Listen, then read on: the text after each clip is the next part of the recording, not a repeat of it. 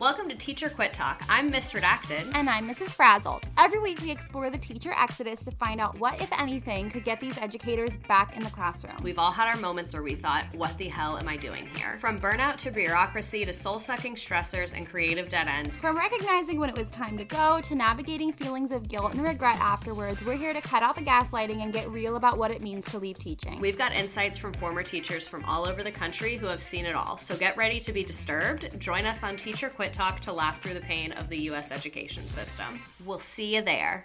Hi, I'm Frances Callier. And I'm Angela V. Shelton. And we're Frangela.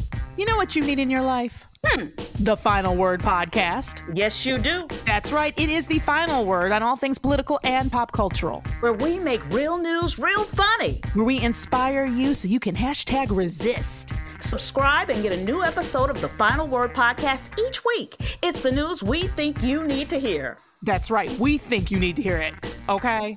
Yeah, it's what we say so. That's right. And because all we do is give, every Thursday you can listen to our hysterical podcast, Idiot of the Week. We round up the stupid because you know what? Somebody has to. Okay. All we do is give.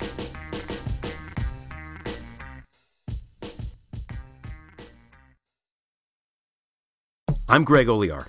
4 years ago, I stopped writing novels to report on the crimes of Donald Trump and his associates. In 2018, I wrote a best-selling book about it, Dirty Rubles. In 2019, I launched Prevail, a bi-weekly column about Trump and Putin. President Putin was extremely strong and powerful.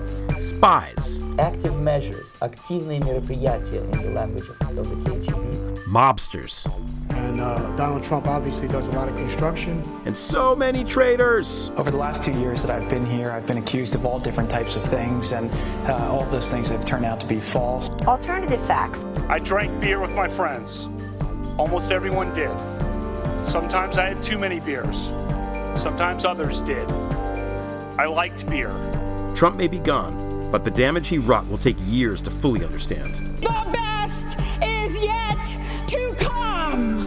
Join me and a revolving crew of contributors and guests as we try to make sense of it all. This is Prevail.